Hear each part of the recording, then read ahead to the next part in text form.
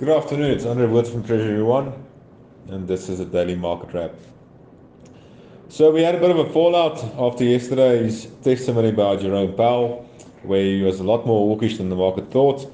We saw the US dollar on the front foot, trading below 106 against the euro. It's currently trading at 105.50. So what that meant is that with all the local issues that South Africa has, and with the stronger US dollar, the rand went all the way to 18 rand 70. It's currently trading at 18 rand 55. Tonight we have another round of testimony from Jerome Powell. So we'll see whether that rhetoric that he has maintains a bit of dollar strength and rand weakness. But yeah, the rand is under pressure at the moment. We've got US non-farm payroll numbers out on Friday, which could alleviate some of the pressure if it prints worse than expected.